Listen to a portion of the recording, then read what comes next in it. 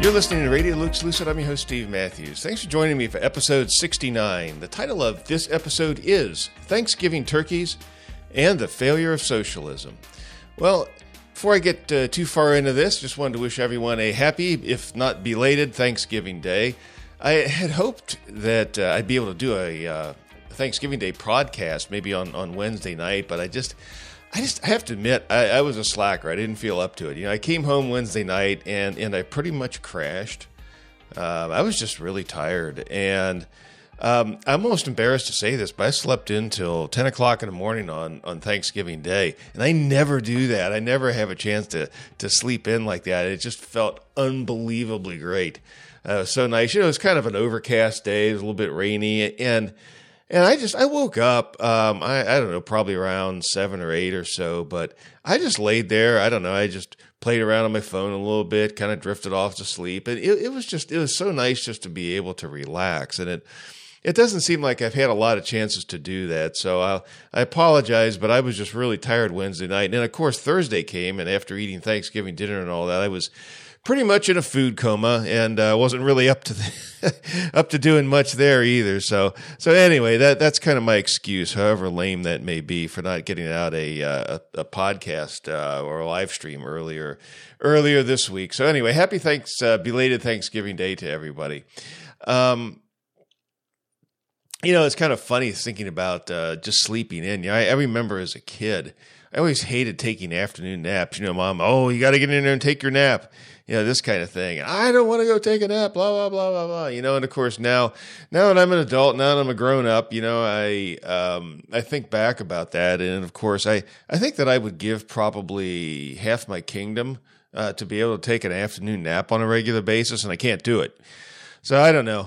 Seems there's probably a lesson in there. You know, it seems like you always want what you can't have, and you can't have what you want. I guess that's I don't know.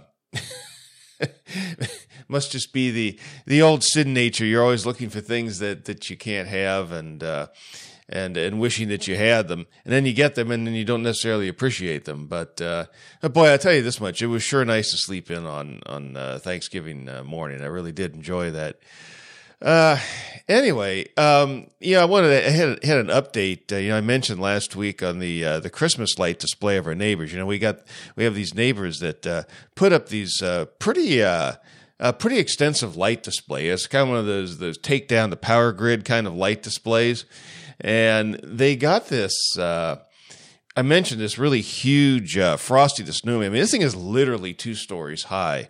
And it looks to me like they have it out, but for whatever reason, the display's dark tonight, and so they didn't put it up. I promise you, I'm gonna get a picture of this thing sometime here in the next week or so. I hope, if they blow that up, and I'm gonna put it on here. I'm gonna prove it to you that this thing really is that big. I mean, it's crazy. Really, the hands down the biggest inflatable that I've ever seen.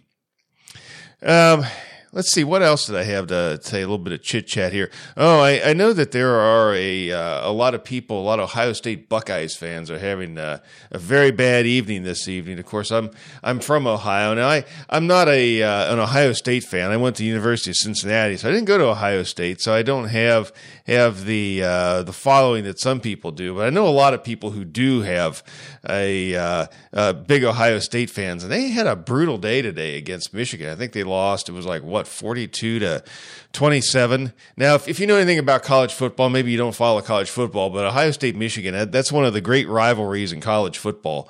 And it's the biggest game of the year, at least typically it is for Ohio State fans.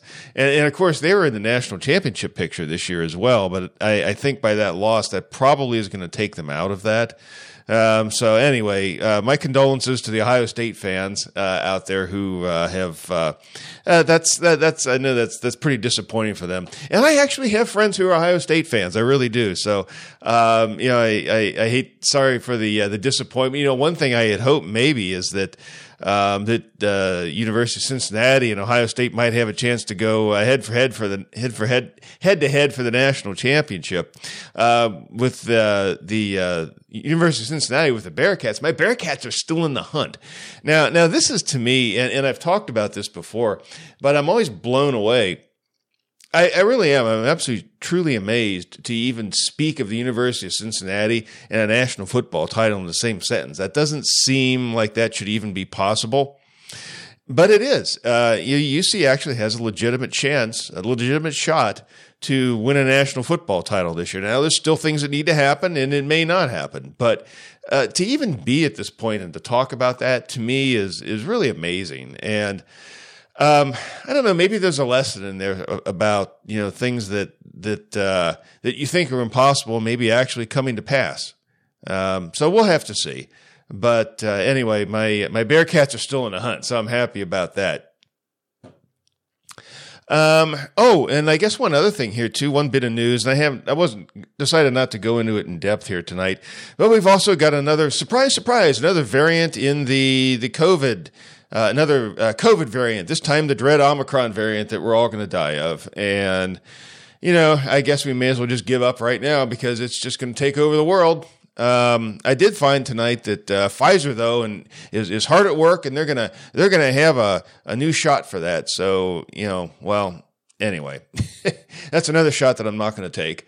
But but yeah, we're all supposed to be very much afraid, and I guess go hide in our basements here for the next month, just in time for Christmas too. Isn't that great? Yeah, and I was thinking about this too. I've got a dear friend, brother in Australia, and he was telling me how there was real talk about maybe them coming out of lockdown here in the next couple of weeks. But he also added the caveat. He says, you never know what might happen. And I saw today where they were talking about, there were some people that tested positive flying into Sydney from, I think it was somewhere in the Middle East. And so I don't know. Who knows if they're going to, the government down there is going to freak out again and try to lock everybody down. I pray that isn't. And I continue to pray for my friend. His name's John, and for the Christians, especially the Christians, but just the Australians, but the Christians especially in Australia, because they have had some very difficult things to deal with here over the past year. I mean, that has been and continue to. They have dealt with some of the harshest, really most tyrannical lockdowns of anybody in the world. And I hate to see that. And I pray, and it's my continued prayer, that the Lord would give them some relief. And he has given some relief. At least I know that John's able to go to church right now, which he was not able to do for quite some time. So, let's pray that the Lord would continue to show favor and to lessen the burden, continue to lessen the burden of the lockdowns and the tyranny that they have had to deal with in Australia. Well, I titled my live stream, whatever you call this thing, a podcast. Yeah, that's what it is, a podcast. Yeah, it's a podcast. Yeah, this thing that I do every week. Yeah, this podcast, I titled it Thanksgiving Turkeys and the Failure of Socialism. And I wanted to talk a little bit about the whole thing with Thanksgiving. In a lot of ways, I mean, Thanksgiving is maybe my favorite holiday.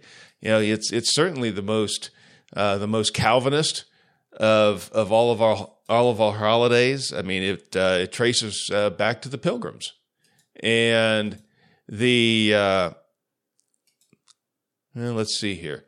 Yeah, I was just getting something here up, something up here in the video, but it traces back to the Pilgrims, and this is actually the 400th year of the first Thanksgiving. The first Thanksgiving was held in November 1621, and of course, in 2021, this is the 400th anniversary.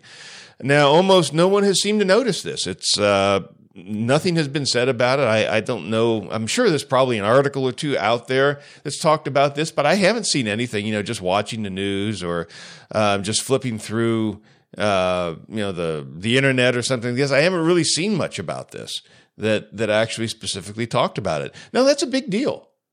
It's a very big deal, but I think the fact that nobody said anything about it really says a lot about the cultural climate that is in our country right now. It seems to me that anything Christian, they're trying to banish to the outer darkness where there's weeping gnashing of teeth. Now, of course, we get to hear constantly about Antifa and how awesome they are, and BLM and how awesome they are. And, these are a bunch of satanic socialist, maybe even some people call them Marxist, whatever term you care to use. But these things are supposedly awesome, and all the corporations think they're awesome, and they think all of the ideas that they proffer, critical race theory and what have you, that those things are awesome.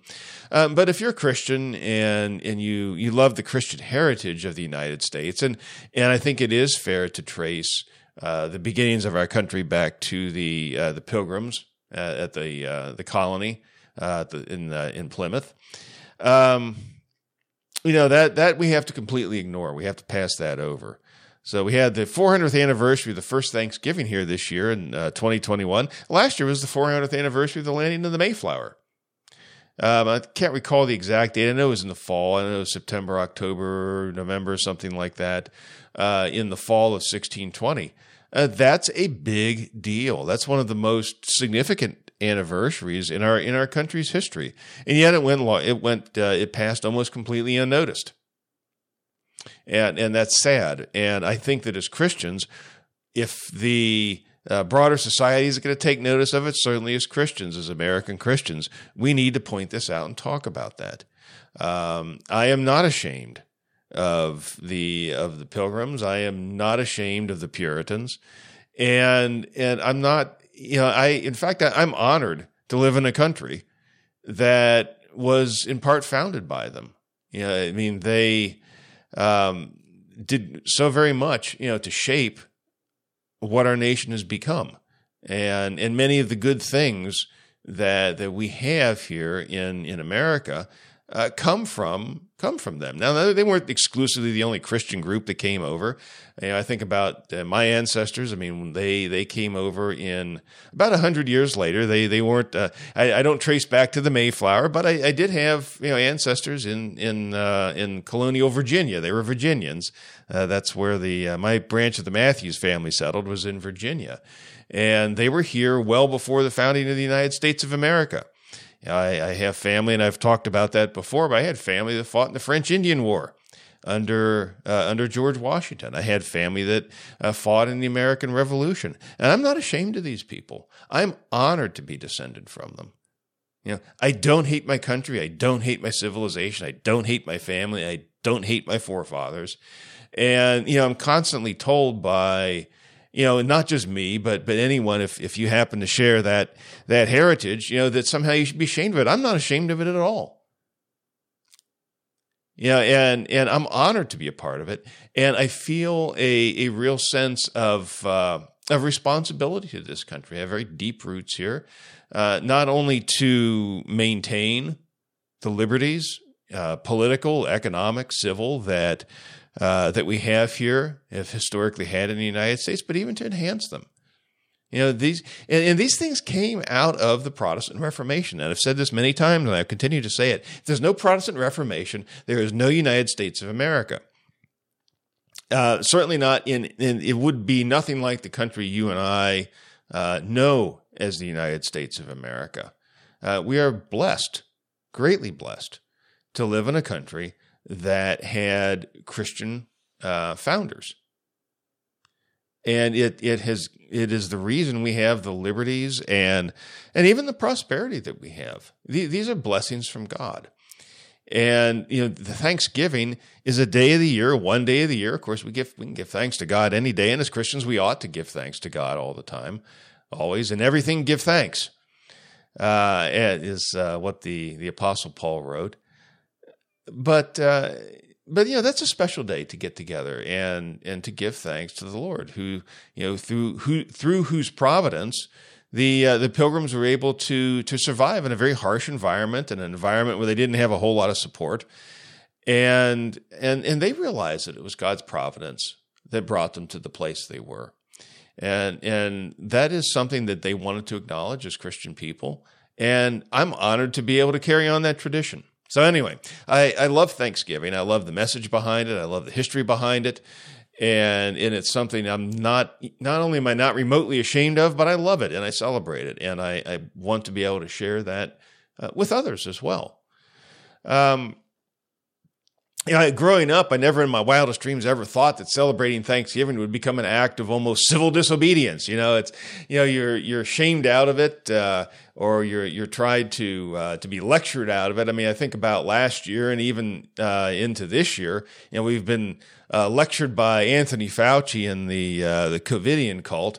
That basically we have to go hide in our basements, wear masks, and I don't know. I guess wait on the radio for instructions from the CDC on on how many guests, if we even can have guests at all, over for Thanksgiving. Well, as much as Fauci and some of these other clowns pretend to have authority over the way we celebrate Thanksgiving, Anthony Fauci has zero say over Thanksgiving. Joe Biden has zero say over how I or any other American celebrates Thanksgiving. There's no need to listen to these people. But nevertheless, this year, I know last year and certainly into this year, I call them sort of the COVID turkeys. These are the real Thanksgiving turkeys. These people were really out there in force this year. And in fact, the one article I have up right now on the live stream on the video, it's an article from Axios, and the headline is "The Thanksgiving Bouncers." And just read a little bit of this here, and it says, "No one really wants this job, but millions of households may need their own Thanksgiving bouncer.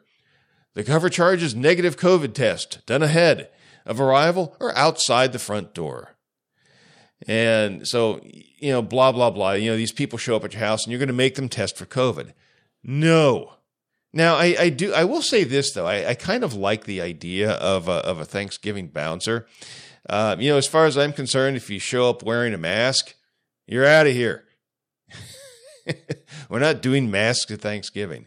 If somebody shows up and asks about my vaccine status or the status of somebody else, whoosh, out of here, gonzo. If they go on about how much they admire Anthony Fauci, gone. Just don't even go there. So yeah, maybe we do need a Thanksgiving bouncer, but the standards that I would use would not be the standards of Axios. And actually, Axios got a lot of pushback online for this article, and I was glad to see that. But of course, the COVID turkeys aren't the only Thanksgiving turkeys out there. You've also got the wokester turkeys. You've got all these people that want to denigrate Thanksgiving for various reasons, and they're usually political and economic reasons. They're the ones that are going out there saying, "Oh, Thanksgiving is a myth. Oh, Thanksgiving is about genocide. Oh, Thanksgiving is about white supremacy. Oh, Thanksgiving is about slavery." And I honestly get really, really tired of that stuff. And I was actually going to go in and talk some about that. But I wanted to talk maybe a little bit about it, but I'm not going to go on and on about this stuff because, quite frankly, I'm sick of hearing it. And I'm sick of the nonsense. And it's patently foolish nonsense as well. Let's see here. There's one I was going to try to say. There was a tweet. Oh, yeah, this is a tweet that was put out by CNBC here. Let's see if we can go find that. Okay. Yeah, this is no, I said CNBC. No, this is actually MSNBC. And their tweet was, "Instead of bringing stuffing and biscuits, those settlers brought genocide and violence."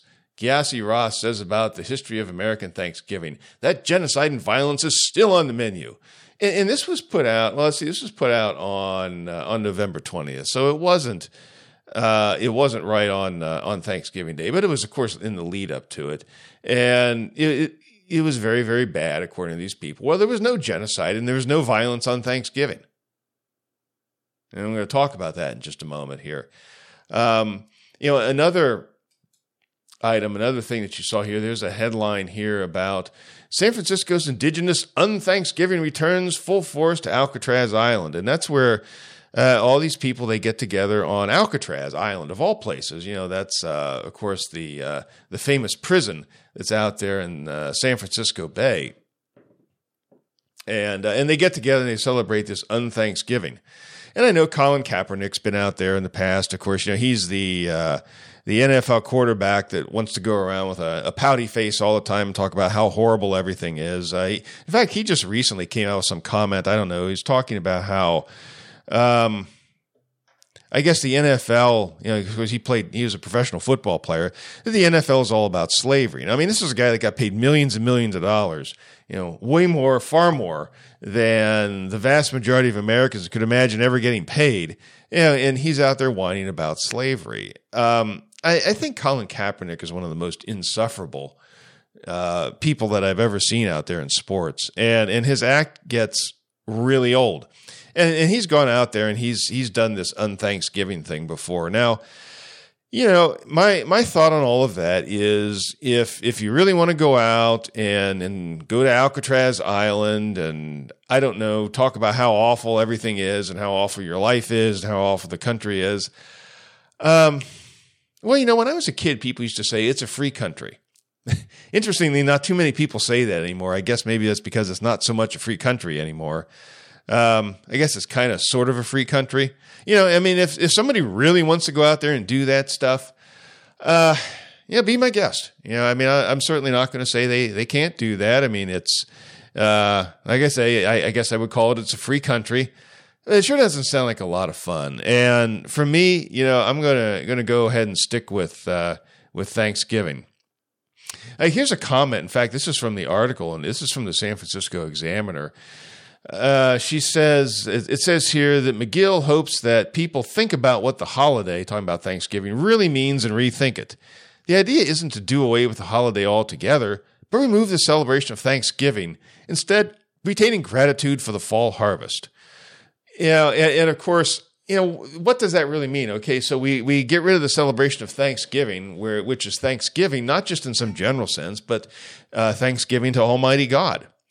Instead, we're going to retain gratitude for the fall harvest. Well, gratitude for whom? Well, it doesn't really say, but one doesn't suppose that we're talking about gratitude to the God of Abraham, Isaac, and Jacob. I guess maybe what is it, to some sort of pagan concept of God, or to Mother Nature, or to something like that. I guess that seems to be the thought here, although I can't tell for sure. It doesn't really go into a lot of detail. But yeah, it's one of these things where you've got another person, another group of people that are trying to do the best they can to try to erase the Christian heritage from the United States of America. Now, I mentioned before, that you've got all of these people out there, and they're trying to tell you Thanksgiving's a myth, or it's about genocide, or white supremacy, or slavery, or all of these things. Of course, Thanksgiving is about none of those things. It's about giving thanks to God for his providential care for his people. And in particular, that celebration started in 1621, where you had the Pilgrims giving thanks for a good harvest. They had landed a year before, and about half of them had died over the winter. And so things were looking pretty grim. I mean, there wasn't, you couldn't really get reinforcements very easily. I mean, these people were out there on their own. I mean, it was incredibly brave of them to do what they did. I don't, I like to think that I would have the courage of my convictions to follow that. I don't know, but I mean, what they did was a remarkable thing. And they came over to America, and they set up shop in the fall of 1620. And interestingly enough, it was in the spring of 1621 when they first had contact with some of the indigenous persons, some of the Indians that lived in that particular area. And it's kind of interesting, the account of the first contact that they had with any of the natives there.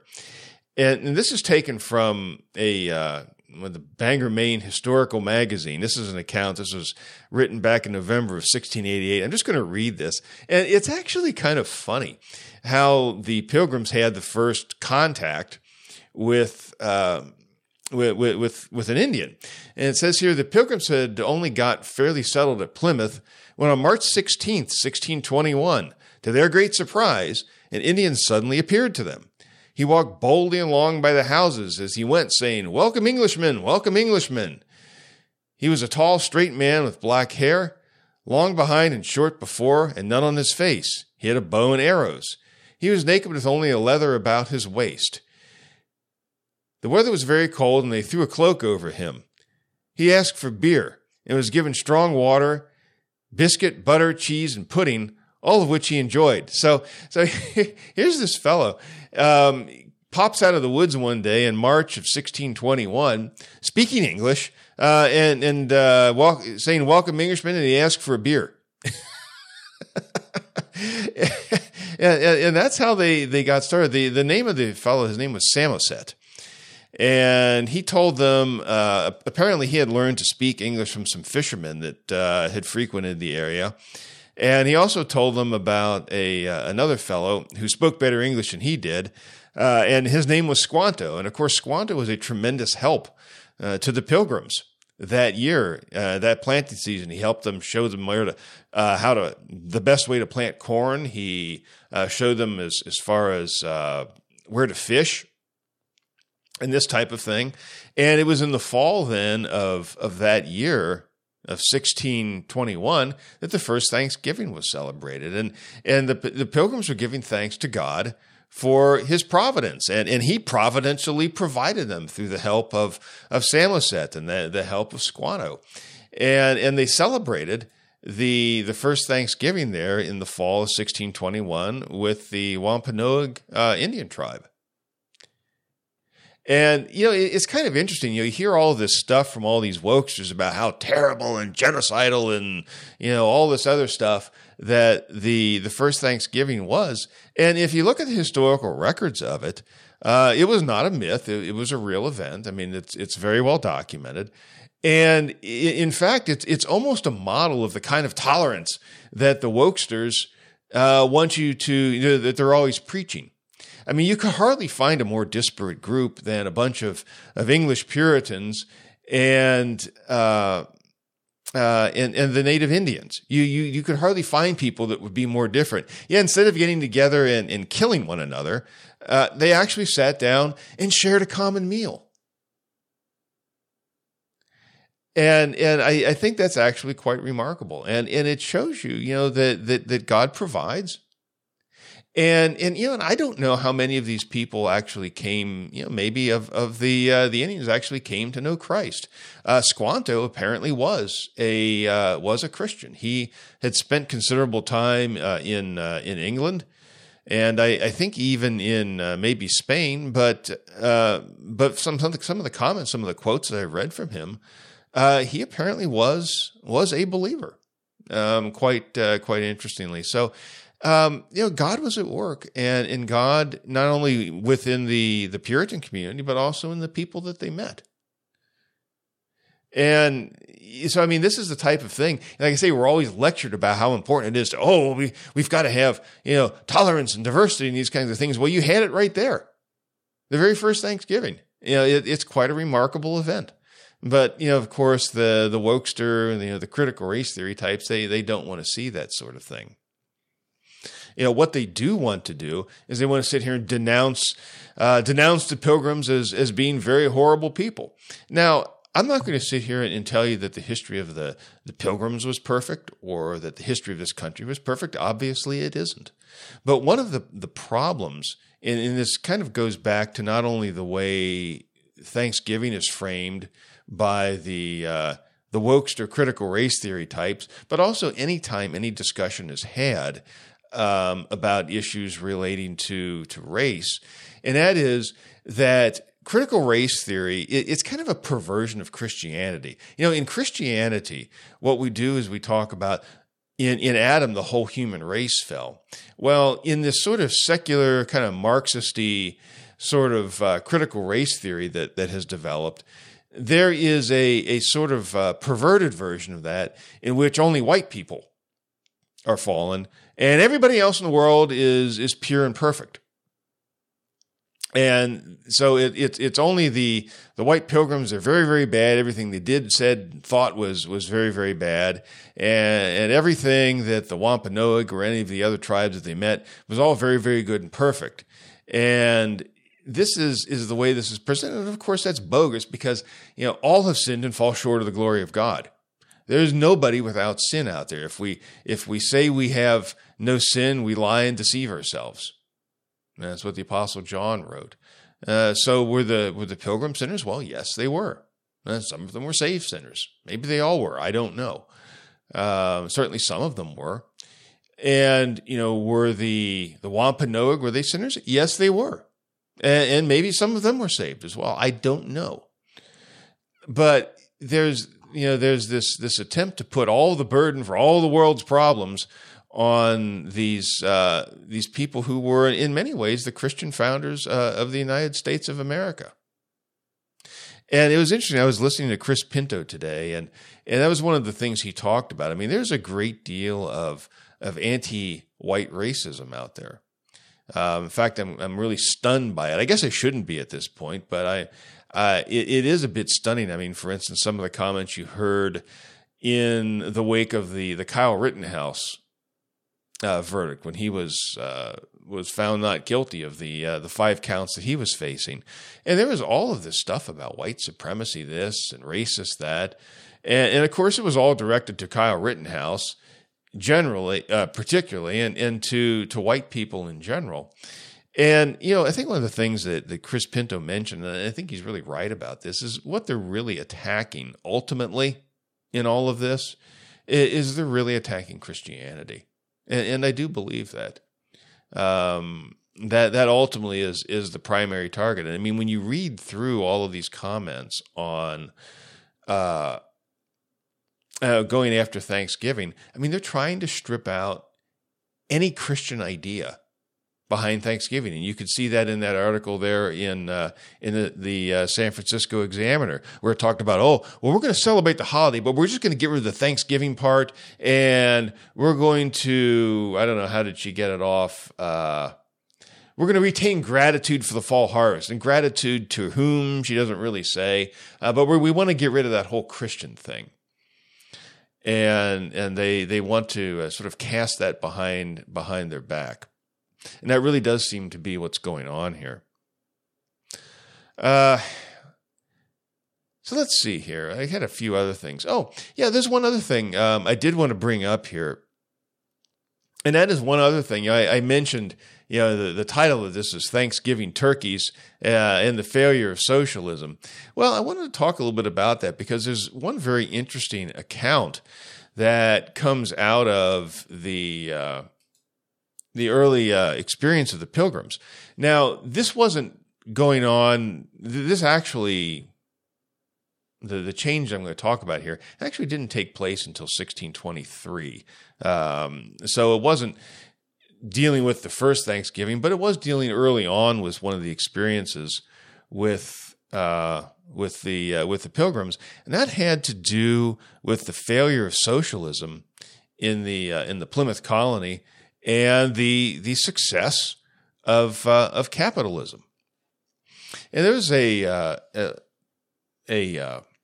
piece that I found here. And this actually dates back. This is from Forbes magazine. Dates back to 2008, but it's actually still quite a good summary. And the title of it is called "Lessons from a Capitalist Thanksgiving" by Jerry Bowyer, who himself was an economist. And he writes here, "It's astonishing and a little horrifying that America's elites know so little about their country's history. Case in point, Jared Bernstein of the Economic Policy Institute. Jared is an influential leftish economic polemicist and sometime advisor to Barack Obama on economic affairs. I debated with Jared dozens of times over the past several years, but what happened this week was especially disturbing. I explained that the first Thanksgiving was a celebration of abundance after a period of socialism and starvation. It seems Bernstein never heard about this chapter of U.S. history. He called it an exercise in revisionist history. Admitting that he never read the memoirs of Plymouth Governor William Bradford, he nevertheless dismissed the story as untrue. But the facts are undeniable, and there's nothing to revise. Bradford's historical account, which I quote below, had been read by schoolchildren for over 300 years.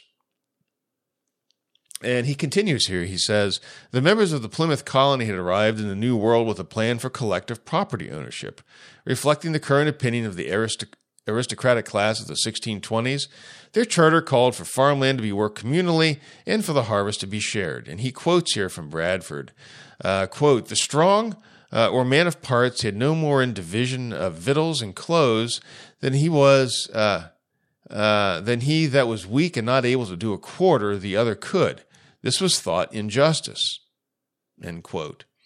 And so Bowyer continues here. He says, "You probably will not be surprised to hear that the colonists starved.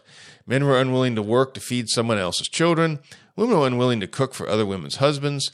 Fields lay largely untilled and unplanted." And he continues here, quote, this is from Bradford, quote, "And for men's wives to be commanded to do service for other men as dressing their meat, washing their clothes, etc., they deemed it a kind of slavery. Neither could many husbands well brook it," end quote. Bowyer continues, "Famine came as soon as they ate through their provisions. After famine came plague. Half the colony died. Unlike most socialists, they learned from their mistakes, giving each person a parcel of land to tend for themselves." And he again quotes Bradford. "At length, after much debate of things, the governor gave way that they should set corn every man for his own particular, and in that regard trust to themselves, and so assign to every family a parcel of land according to the proportion of their number for that end." And then says Bowyer, "The results were overwhelmingly beneficial. Men worked hard, even though they had constantly pleaded illness. Fields were not only tilled and planted, but also diligently harvested. Colonists traded with the surrounding Indian nation and learned to plant maize, squash, and pumpkin, and to rotate these crops from year to year. The harvest was bountiful, and new colonists immigrated to a thriving settlement." And so it's interesting here, too. This is an especially interesting statement. Now, I'm going to read here Bowyer, and then he's going to cite Bradford. This is Bowyer here to begin with. "The colonists threw off the statist intellectual fashions of their day.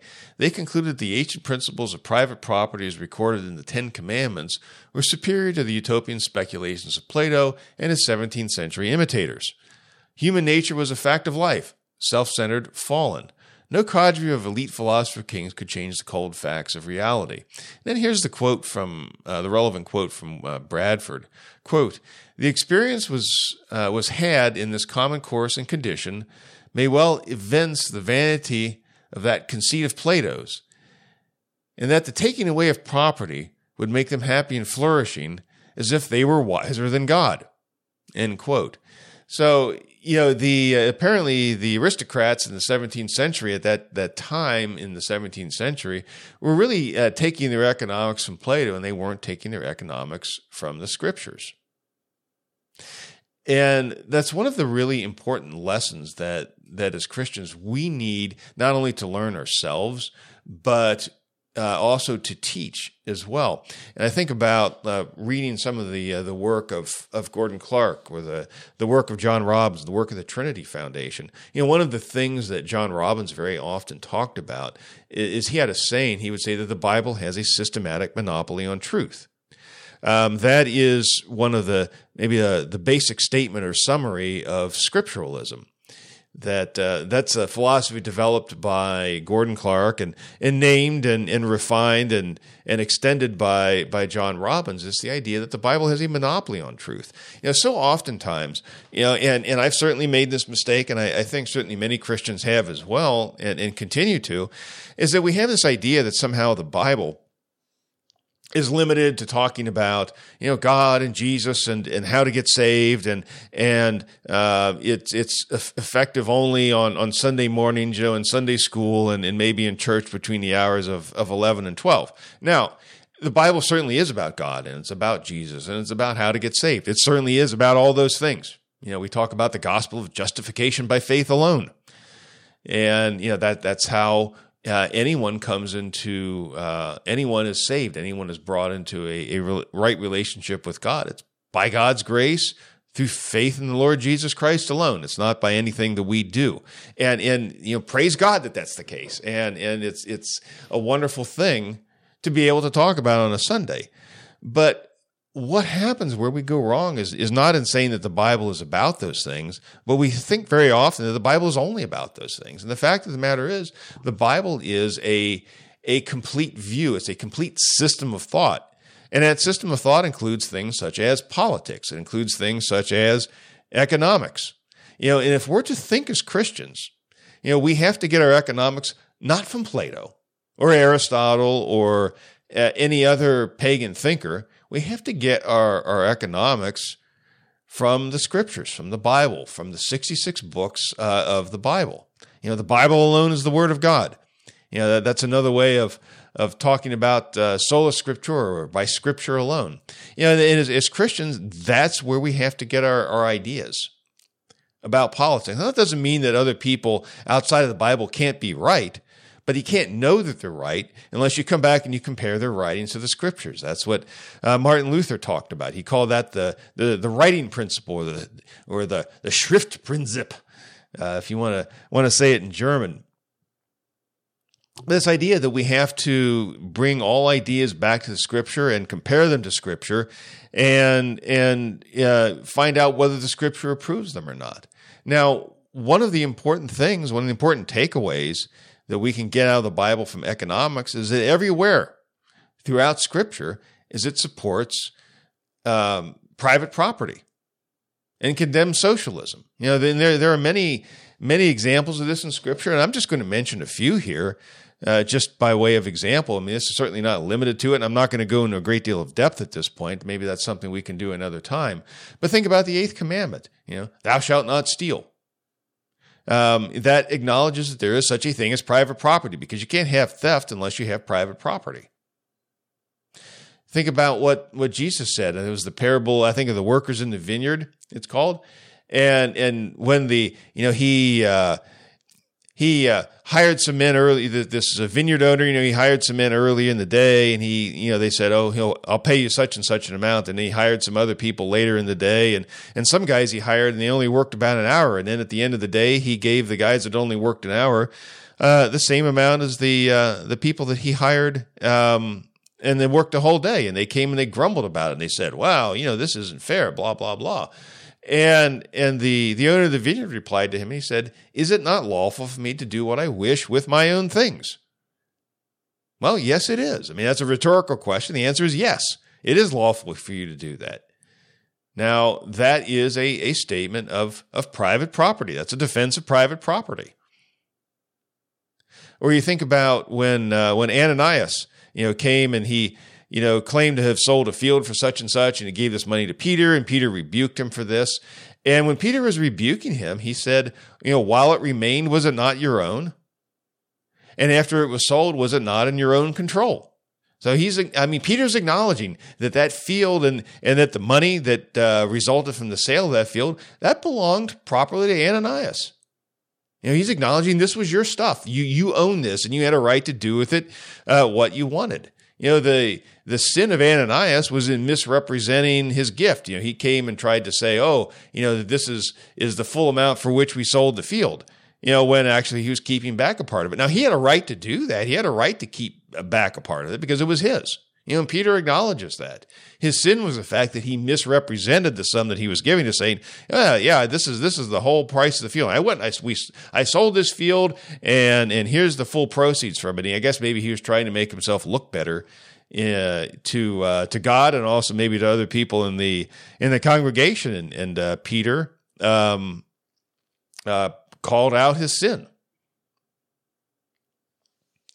I think it's interesting, too, that the same people that want to denounce Thanksgiving as a very horrible thing and say all these terrible things about it, these are also the same people that want to push socialism. They want centralized control in place of individual liberty. They want state ownership in place of free markets. And that's tyranny. These people are calling for tyranny. Don't let them take away the Christian heritage of this nation. You and I, as Christians, I just to exhort, my fellow believers, and I'm talking here especially to those people who are have a Reformed background. This country was founded by Calvinists, and you and I have a special calling to stand up and to speak out. To rebuke people when they talk about error, when they speak error, whether it's error in misrepresenting history, whether it's error in misrepresenting or teaching error in terms of politics. They keep wanting to, they love big government. Well, the Bible doesn't teach big government. The Bible teaches limited government. As Christians, we're not big government types. We're not anarchists either. You've got people on two extremes there. You've got people that they love government managing every single detail of their lives, and there's other people.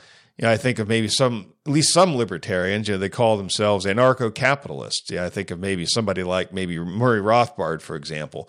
To him, he would say things like all taxation is theft, or the government, the idea of the state itself was somehow wrong.